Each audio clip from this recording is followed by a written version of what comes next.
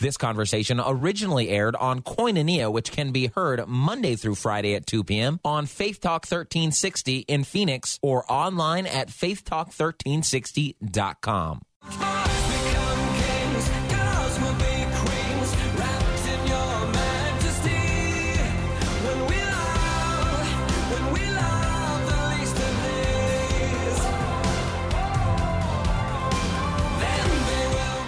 Faith Talk 1360 KPXQ. I am Tom Brown. This is Koinonia. Continuing the conversation, you know where my heart is on foster care awareness, where we're at in the state. When I remember when, it was a 4-digit number. That's how long that I've been talking about this here on KPXQ over the years. Last year, we did see, hopefully, prayerfully, it kind of topped out, and now the number's slightly going down. But I don't know if you can really say, going down to 17,000 plus kids in the system is really making progress. But at least we're not falling further and further behind. Vickie Isaac, President and CEO of We Are Their Future, is my guest. Now, this is kind of neat because Vickie and I, well, do we need to tell them how long we've known each other? No, never. We're just really young people. But let's just say that when we first met a few years ago, we realized that we both were Res Band fans. So for the small portion of people out there that have any clue what that is, that will give you an insight of how long Vickie and I have known each other. Because I don't think anybody even knows what I'm talking about when I say Res Band. But Vickie, you have been instrumental for so many years in doing so many great projects, working here in the state of Arizona. Tell me about what God has you doing right now. Okay. Well, most recently, I was the Director of Communications for the Arizona Department of Child Safety.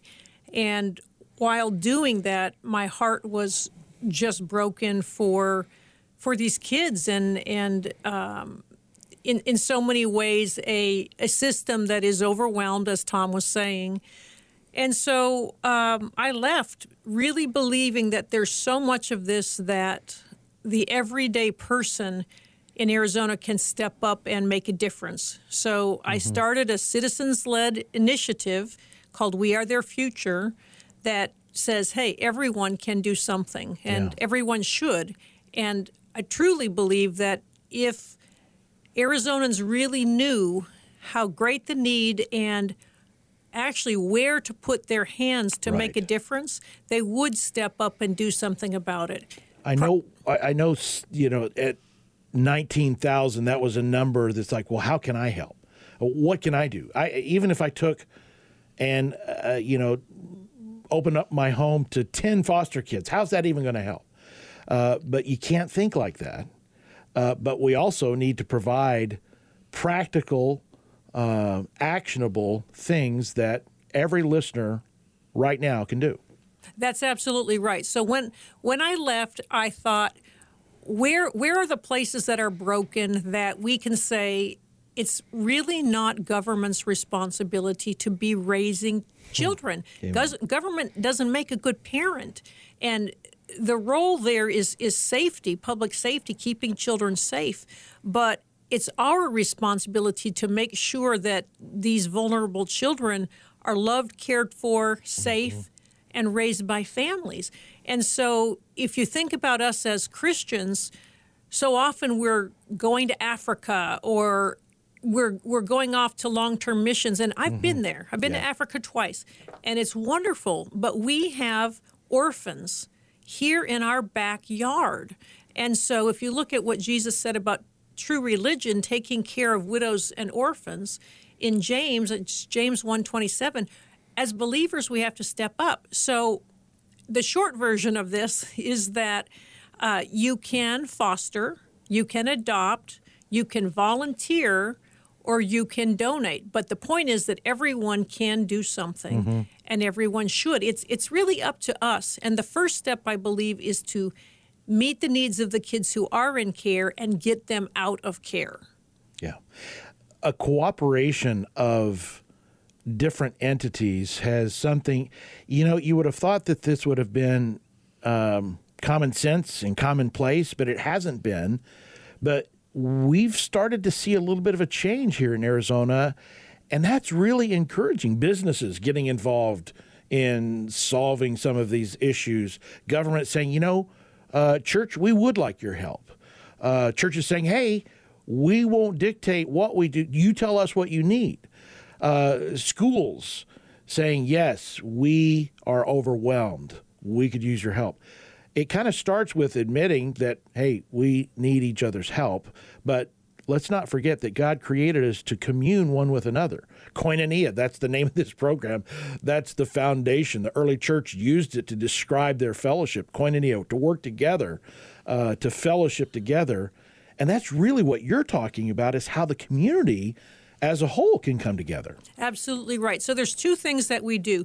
The first is that through public awareness, through education, we're sharing about the children, the actual children, not just numbers, but these are real kids, and they want to know they're loved and they matter. What can we specifically do, and how do you do it? Because there's so many people who just think, this is too big, and I don't know where to start, and that system's so broken, and I can't get involved.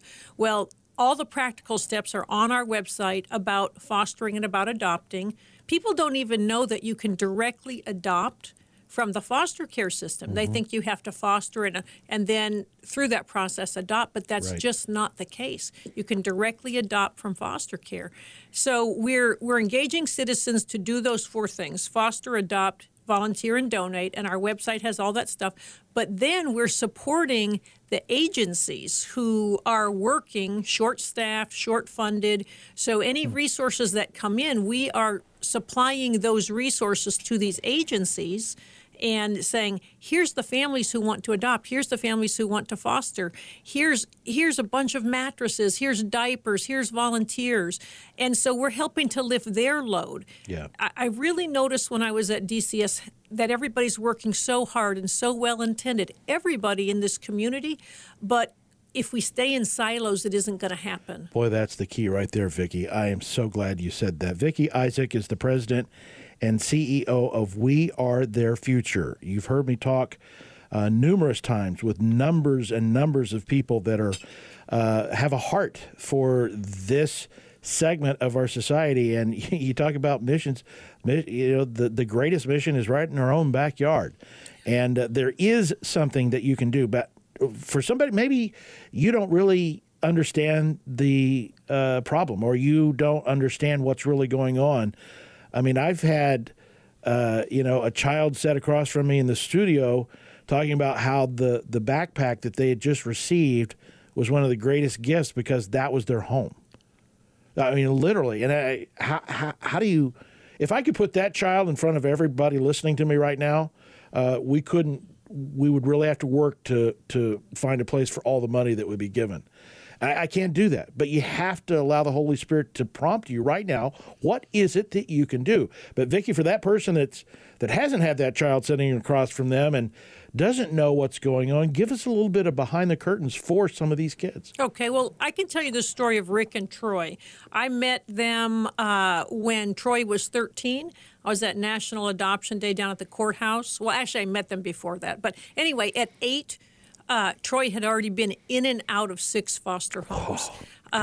Just bounced and bounced. And by that time, he figured, I'm not staying any place. So he just quit unpacking. He kept his stuff in a bag, in a garbage bag. And then from there, he went into group homes, and he just figured, hey, you know what? It's just the babies that get adopted. I'm just not going to have a family. At 13, a single man found him on a website and said, I can be his dad. Wow. 6 months later, he was his dad. I interviewed them again in April. He had his first Thanksgiving. He had his first Christmas. Wow. He's out of special ed. He wants to be a child psychiatrist and give back to help kids.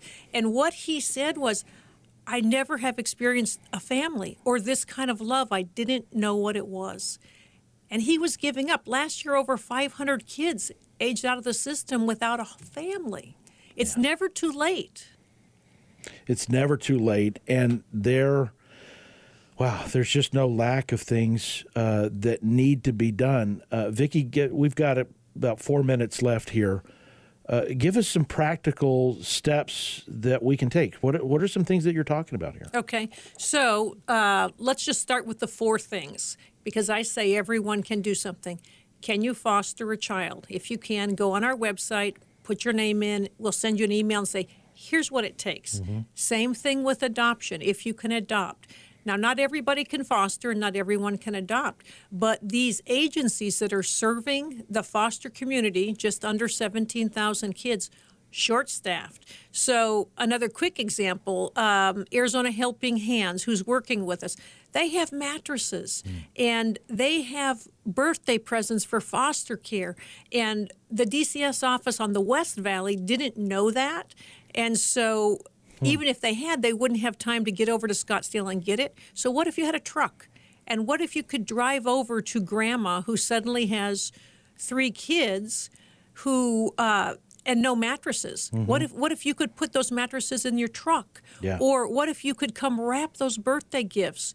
Or what if you could mentor? What if you have who's going to teach these kids to cook or fish or read? Many of them fall behind in school. What skill sets do you have that you can bring to the table to tell these kids they're not forgotten, that they're loved, that they matter, and that we're going to make a difference so that they have a future?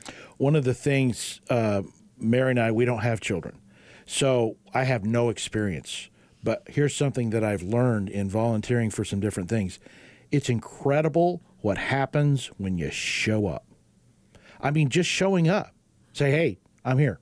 Yep, absolutely. That can literally change a child. I watched a young woman from the time I showed up at a camp up north, barely able to speak and even look up, to that by the end of the night. She was having a great time and it was just by saying, hey, I'm here because you're important. Absolutely.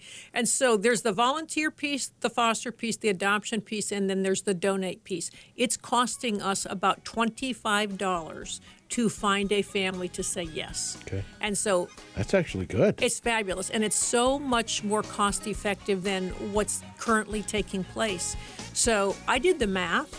If we had $2.4 million, we could take care of 2/3 of the kids in the system, which is about really eventually how many will be needing adoptive homes.